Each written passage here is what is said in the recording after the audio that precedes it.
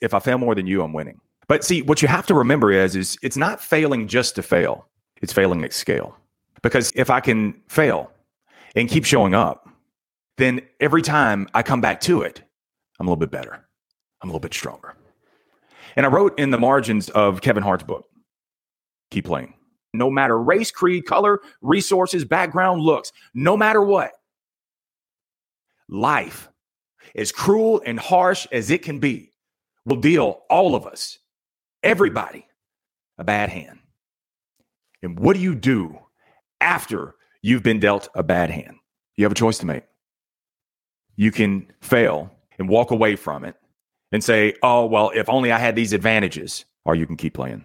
What a wonderful advantage to know that I have the same advantages even in the midst of my disadvantages. The only distinguishing characteristic is one man's going to turn back and one man's going to keep playing.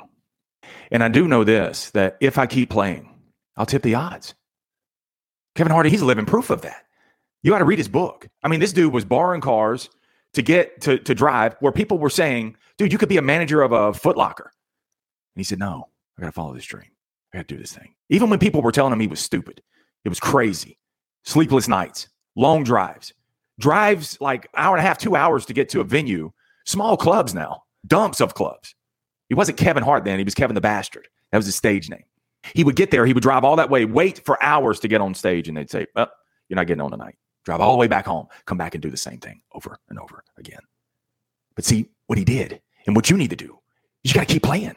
Because if I do, I tip the scales significantly. That's an important word, bro. I will tip the scales significantly in my favor.